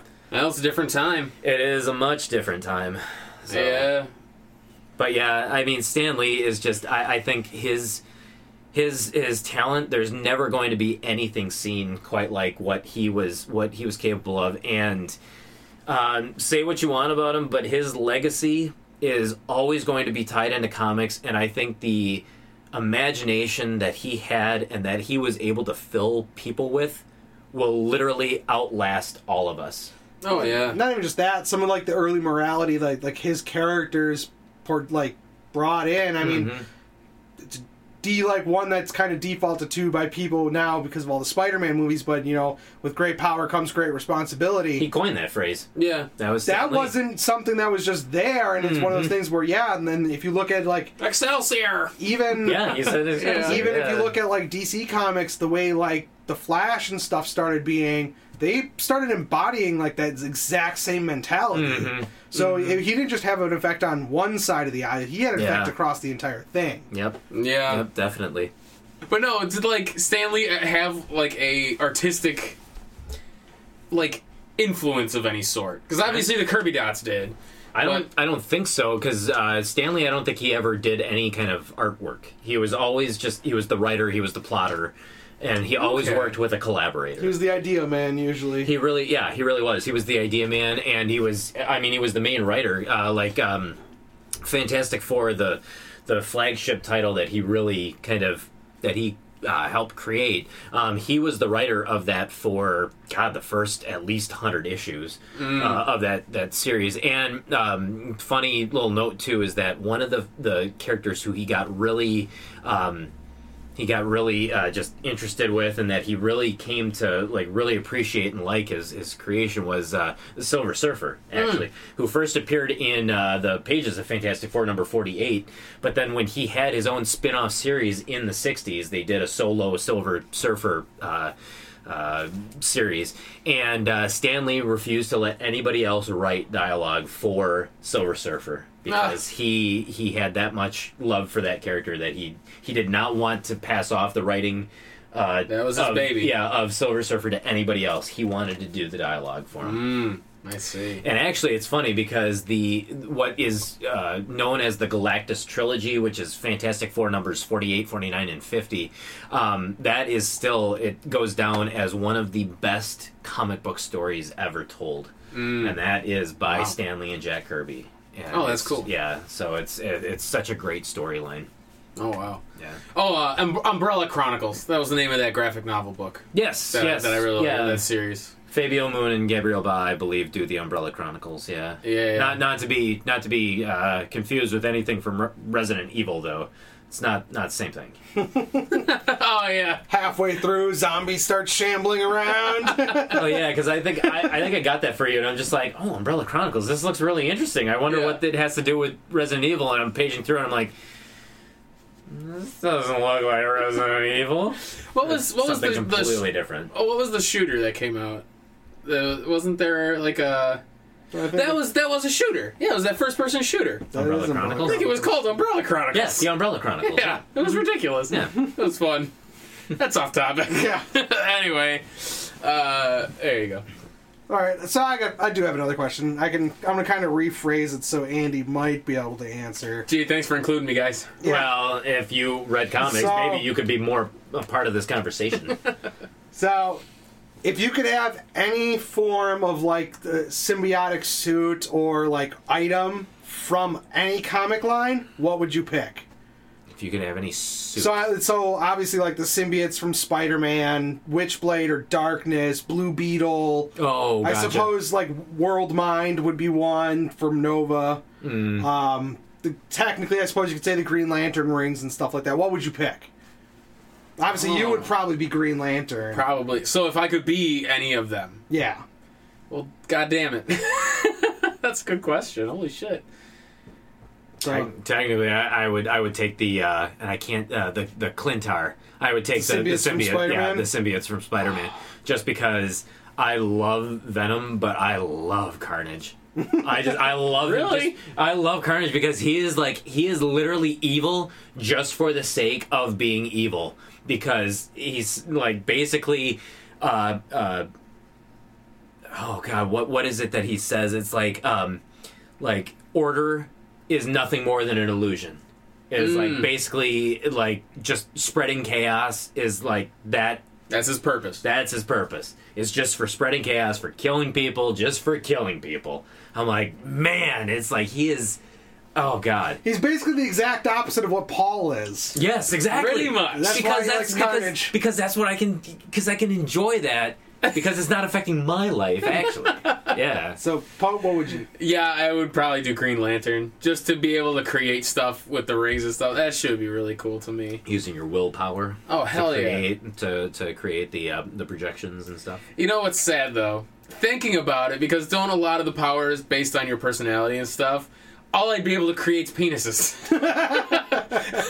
Seriously. That's all I create with the ring. It's just one big green dildo. So what the fuck? So you can create whatever your mind is capable of thinking of. Son of a bitch. That's all you can make. That's all I can make. I have the most useless power in the world. Guess what, evildoer? You just got mushroom stamped. Mushroom stamped. That'll stop you. Oh, God. Was that a hiccup in the middle of it? Oh, man. Oh, God. Guess what? You just got mushroom This is all going in, by the way. God damn it. I just got mushroom What about you? What about you? Kevin? For me, I'd probably choose man. the darkness. I don't know what takes, that is. It takes, like, the best concepts of, like, the Spider-Man style symbiotes, but then it also takes it to a much further extreme. So, you've probably seen images for Witchblade. Yes. So, She's big. the darkness is the male equivalent of the Witchblade. Oh, okay. Mm-hmm. So, like, he has everything from, like, the like, organic armor that will come on. He can sprout wings and fly if he needs to, but he can also summon creatures of dark, so he summons these little imps, the snakes and stuff like that, and he can basically do whatever he wants with darkness. Well, the downside is, bright light fucks him over early on in the stuff. It's but kind of like vampires. Yeah, I was just about to say, it's kind of like Dracula. It's the same as the early symbiotes. You fucking fart loud enough in front of them, they're done. Oh, well, the sound, they don't like the loud Yeah, it's just any sound, heat. And so, like, basically anything early symbiotes, you could screw them up. Symbiotes sound like bitches. Like, if they were in a city, they'd be destroyed. And the worst thing is, they only get stronger with more hosts. So if you're the first host, if you don't have superpowers, they're going to make you better than you are, but you're not going to be that much strong. That is true, because, Carnage is much more strong. And the only reason Venom is strong as he is on Brock is because when he was bonded, Brock is actually, Brock is strong. But also because he stole Spider-Man's powers. Oh, that's right. The Clintara stole it. Yeah, that's right. Whatever creature they bonded with, they copy all of their abilities and bring it to all future hosts. Oh, so that's why cool. Venom has the webbing and he has all the spider symbols and stuff like that. Is because he copied it from Spider-Man. So without any of the previous hosts, they're weak. Like, they're stronger than humans, but they're still weak in comparison. You know what a fun fact is about Venom, like Eddie Brock as Venom and Spider-Man, is that Todd McFarlane was doing the artwork for Amazing Spider-Man. He started in issue number 298 in 1987, I think it was. And he wanted to draw the red and blue Spider-Man. And unfortunately, Spider-Man at that point was in the black suit. And so he created an idea, like a storyline, to take the symbiote away from Spider-Man and put it onto somebody else so that he could return to the iconic red and blue Spider-Man. And so he basically removed the symbiote that was on Spider-Man, put it into Eddie Brock, and so he got his red and blue Spider-Man back, and then it created a character, Venom, who ended up becoming more well recognized and well liked and well received than anybody could have ever even possibly imagined. I mean, and look at the origin of him when they bought him from like a fan or something like that, from a contest. That was the symbiote, the black suited Spider-Man. They actually did. Yeah, they bought that idea. Yeah, they bought it for like $300 or something like that. $200. Yeah, so it was from that was Jim Shooter. And they even told the guy too, is like, we'll give you a chance to write a future issue of like a comic book, some kind of Marvel book, like your It may not have even just been a Marvel book. It may have been Spider-Man at the time, too. Oh, wow. But yeah, they bought the idea from him for $200, and it's so funny Dude because... got the short end of the stick with that Well, one. and somebody posted a picture of it. I think maybe it was on Twitter. Or it just showed up online, but it was basically the guy was given a letter saying like, "Hey, just make sure to sign this," because it was the whole work for hire. And so basically, he gets the $200. He gets a chance at writing a comic book, but he relinquishes all rights because then Marvel owns the rights to that character because you are working for Marvel Comics. Wow. So, yeah. And with the popularity that he got, and like, look at him now with his own movie and stuff like that. So, which was very well received, much to the chagrin of the people who love the Marvel Cinematic Universe, because I guess there was an article about people were really hoping that the movie was going to fail because then it would have given Sony a reason to sell back Spider-Man or the rights to Spider-Man back to Disney so that they could then start including all of that. Flopped. Well, they have too many other ones in the lineup. It probably wouldn't, but because of how well received it was and the box office success that Venom was, it really is like it's the one that they better not screw up is Mobius. I don't think that they're going Morbius. Sorry, Morbius. Sorry. Yeah, you're thinking the artist Mobius. Yeah, but the living vampire, because he's one of the next ones they're putting out for a solo film. Mm-hmm. They better not screw him up, because he's... Well, I think they're going in the right direction, taking Jared Leto as Morbius, because I think that he could very well play that character He's an amazingly versatile actor. He is, very much so. The funny thing is, like, even though I don't like his rendition of Joker, he was still good at what he was given to work with. Mm-hmm. So... And he's good, but not great. He's a weird, like, he's a jack of all trades actor. Kind of, yeah. I'm not. How does that saying go? Damn it! Jack of all trades, master of none. There we go. Yeah. But I think that he did a better job than what I expect out of Joaquin Phoenix. Have you seen that he's going to be the new Joker? Okay, that's a topic we can't go into because I will just go off the wall. That's bad casting. Not only is Joaquin Phoenix sucks as an actor, I don't care what anyone says. Every movie he's in, he is absolutely 100% forgettable. For the most part. I don't even know who the hell you're talking about at this point. Have you ever seen Gladiator? No. Have you seen Signs? No. You probably know his brother River Phoenix, the one that died. No. Walk the Line? Nope. Jesus. Well, this may explain why I don't know who this is. What else has Joaquin Phoenix been in? This guy. You've probably seen him as a background character and stuff. Maybe, but he looks forgettable. But like, okay, do you think? Look, so he was in. Let's see, Gladiator, Walk the Line, Signs. So the only 3 movies he's ever been in, apparently. No, The Village. All the ones that we... Wait, wasn't The Village that M. Night Shyamalan disaster? Yeah. Yep, there we go. Yep, M. Night Shyamalan. He was one of the main characters in Yep, there it is. Shyamalama Ding Dong. Shyamalama Ding Dong. So, like, you think of the movies he's in. Nothing great. Gladiator. Yeah. Fantastic movie. What do you remember about his character in that movie? Nothing. Russell Crowe was in that movie. Exactly. And the score was by Hans Zimmer. You know the score guy. And that's my point, is like, he is a background supporting actor. Mm-hmm. It's like asking, what do you remember of J.K. Simmons doing other than, like, Law and Order? Spider-Man? That's it. That's all you're going to think of is those 2 roles. No, he also That man has hundreds of roles to his credit. You don't remember any of them. No, J.K. Simmons was also in... what was that one with Kevin Costner? For Love of the Game. He was in For Love of the Game. Ha! Also, we got 3. I know that one. Woo! And it took him a while to think of it. Go to hell! I'm giving you both half points for that. But like, he's an actor. He's got all these credits to his name. No one remembers shit about any of his roles. Yeah. So let's make him a front-forward character like the Joker. Okay, and then here, I will show you what he looks like as the Joker. Oh, Lord, I don't know how to see it. It's not the greatest. Do you remember... Well, while he's looking it up, I do want to circle back to something. So you had talked about that 3-issue series. You said it was probably one of the greatest. Oh, the Galactus trilogy. Yeah. Mm-hmm. What would you say was the greatest story written in like the DC world? Because I know Killing Joke is actually supposedly super good story. Killing Joke is a really good story. Yeah. I know that in DC continuity, one of the usually people say Watchmen is probably one of the greatest stories that was ever told. What is it? The Dark Knight Returns by Frank Miller was actually a very well beloved storyline as well too. Personally, I don't know as much about like the big DC titles or the big crossovers. Kingdom Come.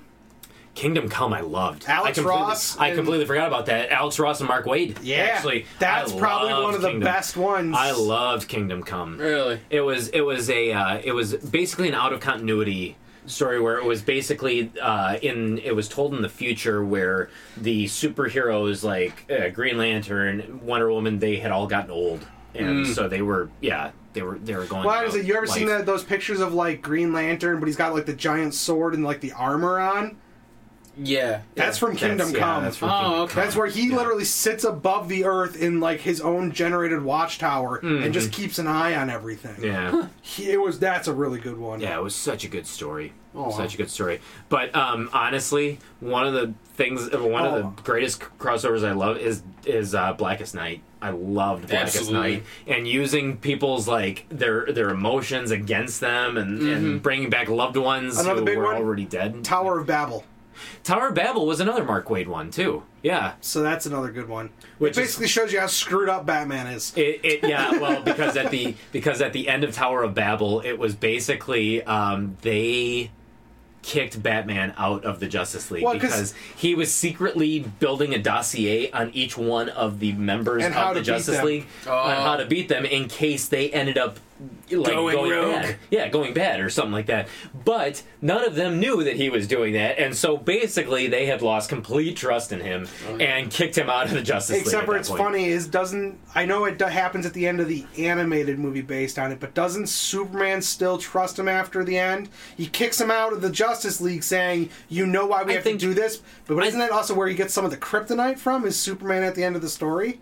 I don't to hold on to. I can't remember if he ends up giving him some of the kryptonite, but I do know that it ends where they're all kind of in agreement that Batman has to go because he's too unpredictable, and he's too just like he's been doing this whole time without letting us know that he's doing it. Like, we can't trust him, and that's basically where it all ends. And I'm guessing that he ends up getting back into the Justice League at some point, But yeah, that was such a good storyline too.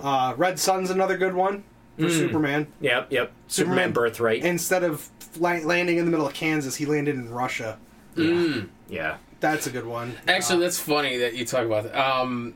That was a big thing I remember that people talked to Stan Lee about was the whole he had nothing to do with that. No, he had nothing to do Never with mind. For some reason, the whole Batman versus Superman thing. I thought somebody had talked to him or somebody about that. About how, like, who would win, Batman versus Superman? Like, who really wins that fight or whatever? And they're like... Superman, hands down. Well, no, I think the person they asked never gives an answer because they said, either way, you're pissing somebody off. He says they would rather leave it to the imagination of somebody, and no one can ever beat somebody else. Yep, exactly. Or something like that. And I feel like somebody posed that question to Stan Lee, but maybe it was somebody else. I don't know. But I remember that the whole Batman versus Superman thing, and it's like... Dude, Batman didn't even beat Superman. Like, wasn't who was it? Wasn't it Martha? Who is it in DC? Why'd you say that name? Is it Green Arrow? Isn't that DC? No. Yeah, he's DC, didn't he shoot? That's in Dark Knight Returns, where the one-armed Green Arrow used the kryptonite. Yeah, the kryptonite arrows to take down Superman, so and Batman could beat Batman's him. in the armored suit, and he breaks in his face, and it drains Superman's powers for a bit. Yeah, but I think nobody has ever. It's like who would win, Batman versus Superman. I don't think they've never been definitive on who would win because you're going to alienate one side or the other, but I have to say, I know in a number of outings, Batman has flat out beaten him, but I think Superman's also defeated him before, too. Honestly, But every time Batman beats him, it's something stupid. It's like a cheap I got trick. a gauntlet made out of kryptonite. I've got this and that. It's like, come on. Yeah, kryptonite condoms. I can fly into space and shoot you from there with Well, my lasers. Yeah, well, I mean- Superman is from Krypton, who they get their power from the frickin' yellow sun. Like, obviously, during the day, he gets stronger then. Yeah. And recharges. Like, come on. Like, he can't lose unless you use kryptonite. Yeah. Which is where the term comes from, where it's like, oh, that's my kryptonite. Yeah. It's like, literally, that's my weakness. Yeah. So... I will say, it's amazing how much comic books have really, like, influenced the world and our sayings and... That's another big one, like, for DC would be Death and Return of Superman, because that affected a lot of stuff at the time. Death and Return of... Well, the death of Superman... Well, I should say Death and then the Superman, Reign of Superman. Right? That's the one with all, like, iron, John... Yeah, John Henry Steele. There we go. Or, John Henry... Irons. That's his name. You had a medal in there somewhere. so the death of Superman, I think, honestly, was really good. Yes. When they brought him back and the whole reign of the Supermen, it's a great idea in theory. It went on too long. What was the? It was basically you had 4 different people taking over the helm of Superman because Superman was pronounced dead. Well, not really pronounced dead, but he was dead for all intents and purposes. Doomsday had killed him, and Cellophane S didn't save him. Cellophane S. It's from the movie. The Christopher Reeves movie. Oh, gotcha. Was it number 3 where he throws a weird S at him and it eats him up, and you're like, what? No, I think it's the one with Zod and stuff. Oh, that was the first one. was. That was the You're first one. That'd be the first one. Yeah. When they're in the Fortress of Solitude. So, anyways, after his death, in order to take up the reign of Superman, so Superboy, Eradicator, the Man of Steel, who was literally steel, like he was made of steel. He's a robot Superman. And then Cyborg Superman. No, Cyborg was the robot, was the half. Oh yeah, sorry, Cyborg. And Cyborg was like it was these 4 Supermen trying to take over the reign of his mantle, and while all of this was going on, it's like they ended up meeting one another, and then they found out that Cyborg was actually bad. And he was trying to do something, and so then they all kind of come together in order to stop Cyborg. And then near the end of it, Superman ends up coming back because what had happened was he wasn't necessarily dead. His heartbeat he was comatose. He was comatose. Yeah, his heartbeat had slowed down to the point to where it wasn't even registering. Like nothing would register, but it was still beating. So he never had actually died, and then he came back and he wiped the floor with Cyborg, and he came back. But that actually brings up a tangent too, because that is that I was telling you about, the whole speculator bubble burst. Yes, and that's what I wanted to get into. And it almost destroyed the comic book industry. It literally single-handedly almost destroyed the entire comic book industry because everybody. News media outlets were starting to report on the death of Superman, that they were going to be killing this iconic character, and so people were going off in droves trying to buy as many issues as they could because they had found out that the first appearance of Superman was worth a lot of money. It was worth hundreds of thousands of dollars, which is funny now because it's worth actually millions of dollars. Jesus Christ. But so they thought, okay, well, his first appearance is worth this much money. Well, I'm going to buy a whole bunch of his death issues because that's going to put my kids through college one day. And people didn't realize that in the world of comic books, nothing is final. Yeah. If you kill a character, guess what? You can bring them back just as easily. They don't stay dead. And what they also didn't understand is that supply and demand. Why is Action Comics #1 worth so much money? Because it came out in the 1930s, and there is just not as many copies of that. Yeah. And during the whole World War II, people were donating their comic books for paper for the war. And so a lot of comic books got destroyed back then because they were basically disposable entertainment where you read the comic book. Yeah, all pulp comics were. Yeah. That's kind of where the name comes from, is they were made from cheap pulp Yeah. paper. You That's why they literally- were pulp comics. You literally read the comic book, and you didn't keep the comic book because you thought it was a collectible. You literally either threw it away with or the newspapers. yeah, usually. with the newspapers or whatever it They'd was. go You in just, the bin and yeah, they'd get you recycled. just got rid of it. And so, Imagine if like video games were like that. I play Yeah. it once, it's done. yeah, That's called GameStop. You get $3. and so that's why that issue was so expensive. And then now with it ended up being Superman number 75, which was Superman Volume 2 number 75. That was going to be the death of Superman. Well, they knew that this was going to be a hot issue, and so DC printed a lot of copies of it. And so yes, everybody got 3, 4, 5, 10 copies, whatever it was.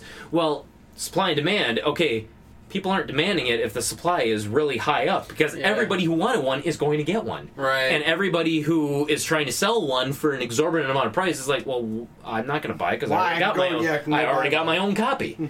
And so everybody started kind of like buying this thing up, thinking, okay, it's going to be worth a lot of money.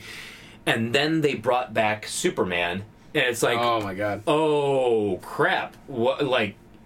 And at this point, too, a lot of speculators were buying up comics from, like, Image Comics, like Spawn #1, Youngblood #1, thinking that now this is not just so much as, like entertainment value. This is an investment. And so people started buying it as investments. X-Men #1, when they relaunched it in 1991, that sold 8 million copies. That is unheard of in today's industry. The average comic sells and if it's a really popular one, it's going to sell maybe 400,000 or 500,000 copies. That's it.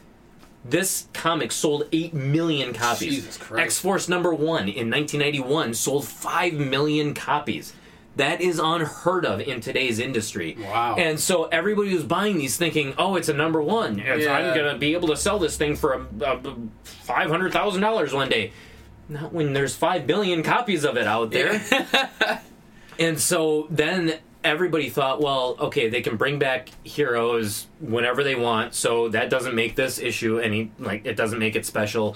There's 1 million copies of this one out there, doesn't make that special. And so people just basically stopped buying comics for the investment factor. Right. And the comic book industry, like Marvel and DC, were used to printing off Right. 1 million copies, 800,000 copies of a comic, and when you stopped getting those speculators buying the comics, it literally meant that an issue that they printed off 800,000 copies, it only sold 200,000 copies or 300,000 Now you have copies. all those dead copies. And so you have all those dead copies, which then the comic book stores that were buying these, they couldn't just return them to the distributor at that time. They had to eat up that cost, and so a lot of stores literally went out of business during that time because they weren't selling the copies, and so therefore the ones that didn't tended to branch into other stuff too. Hence why our local comic shop Rockheads does games and Warhammer, all that sort of stuff, because comics alone is not, while it's a great industry, is not enough to sustain stuff. Not quite lucrative enough. Wow. So here's according to this list this from Comic-Con, in October, the highest estimated selling, 107,578 comics, and that was for a Batman issue. 107,000. That's it. That's the highest grossing for all of October. And those all ones, of October. For this those year. ones were doing millions. In 1991, Jesus Christ. X-Men #1, when they relaunched their new #1, it Do you sold... remember what month that was? Roughly? Oh, shoot. He ain't that good. No, I'm not that good. Maybe March? I'm not 100% That's sure. crazy to think about. It though. sold 8 million copies. That's almost like the whole ET debacle with Atari, where that was just overzealousness. Oh, that was overzealousness, and they were stupid. Yeah. So, okay. This is as far back as I can go. Oh, let me double check what the date was on that. So, April of 1993. Oh.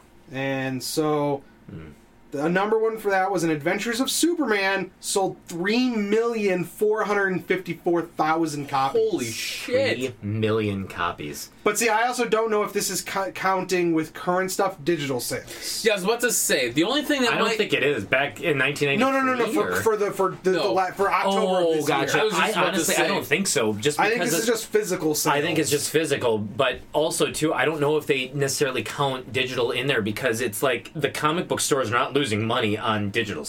Well, in a sense, they're not. But people who buy it, it's like it's not taking money away from the comic book stores. Like Right. They're not eating that loss, basically. Right. That was one thing I was thinking of too when you had said that number of only 107,000. It's like, well, nowadays you have a lot more access to these things. Mm-hmm. Like we had talked about earlier, it's not the only place you can find this is at the comic book store. It's like now you can find it everywhere. You do, but there was also DC had released an issue, like a comic book that was like 3 different stories, but they also released it for 25 cents. And so and it was to kind of like it was almost like a preview of things that were going to be coming out in the coming year, and it made it made like kind of news headlines in like the comic book industry because that comic had sold over 1 million copies, and it was literally like the first time in like 15-20 years that a comic has sold over 1 million copies. Wow. Yeah. It's just something that just does not happen anymore, but it was happening so regularly. And Image, one of their biggest claims to fame is that when they first started, they thought as a third party company, because you couldn't go against the big 1 and 2, Marvel and DC. Yeah.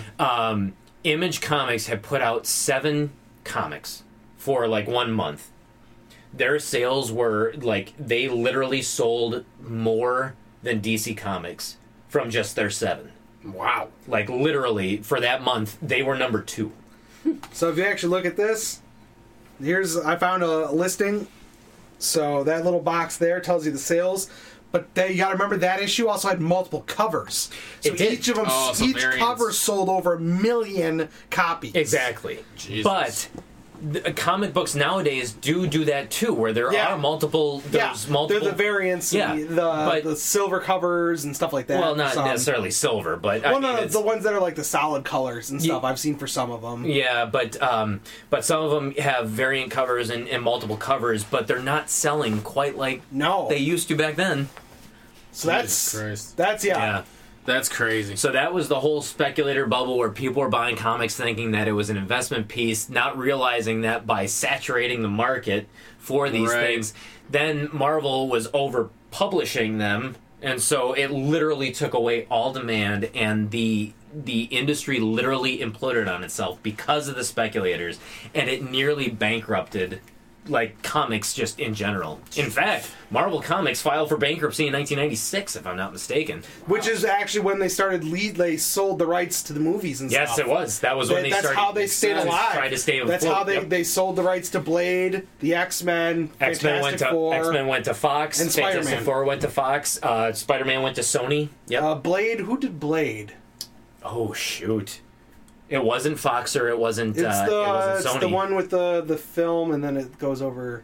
New Line Cinema. It was New Line. I think it was New Line, yeah.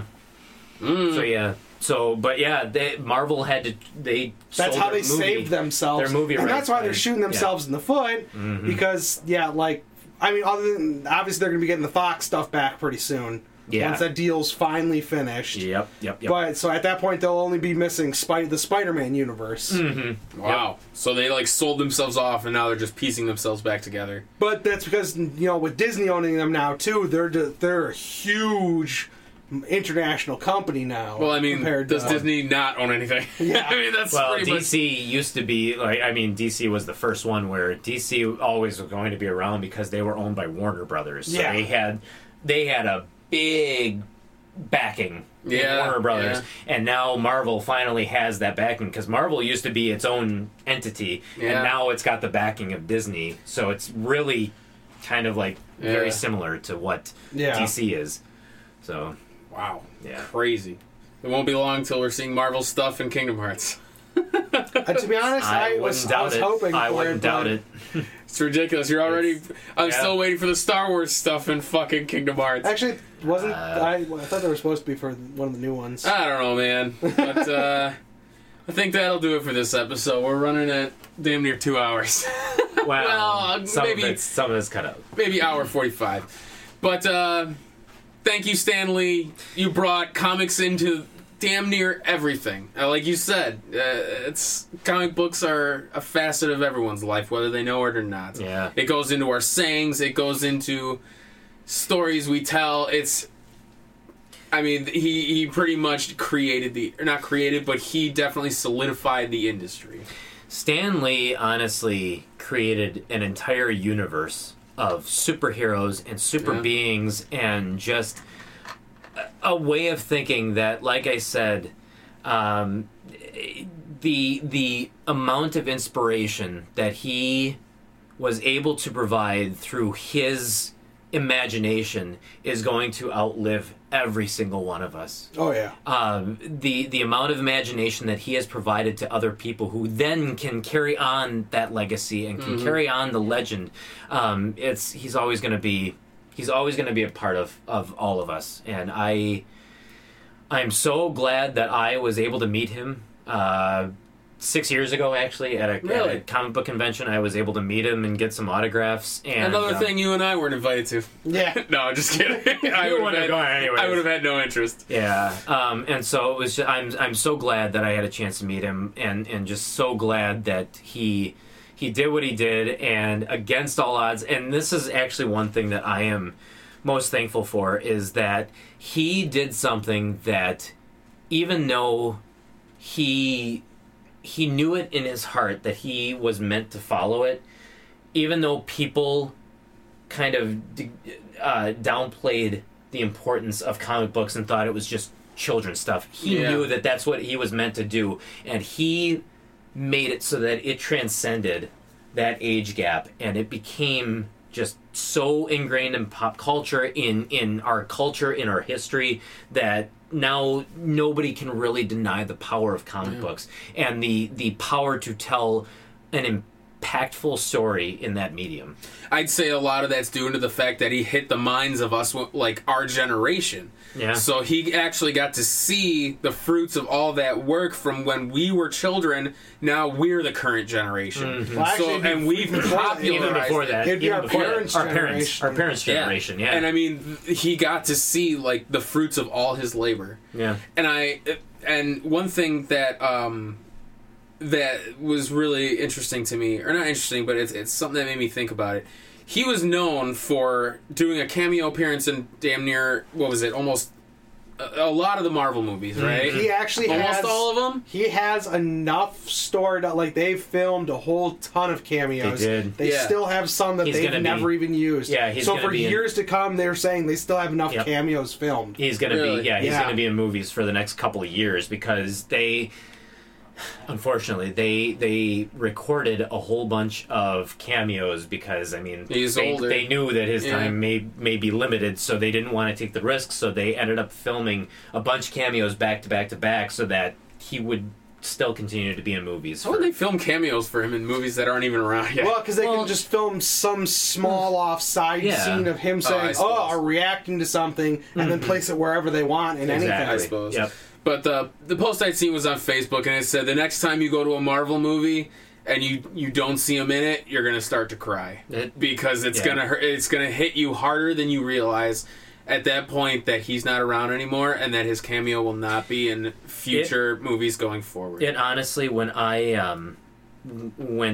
found out the news that he had passed away, it almost felt like I lost a grandparent again. Like, it's just I never realized he had such an impact on my life that I never thought, like, I knew the time would come soon, but I just never knew that, like, even when I was expecting it, it hurt that much to lose him.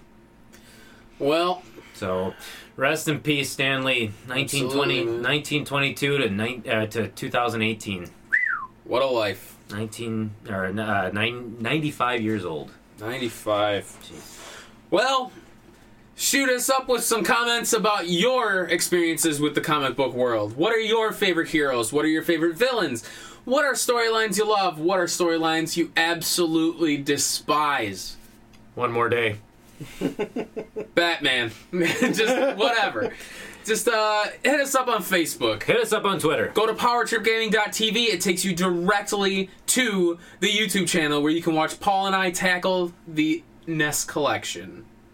And side quest episodes where we tackle games outside of the NES, like the Super Nintendo and Sega Genesis. There you go. This has been the Power Trip Gaming Powercast. Now you're listening with power. Excelsior, man.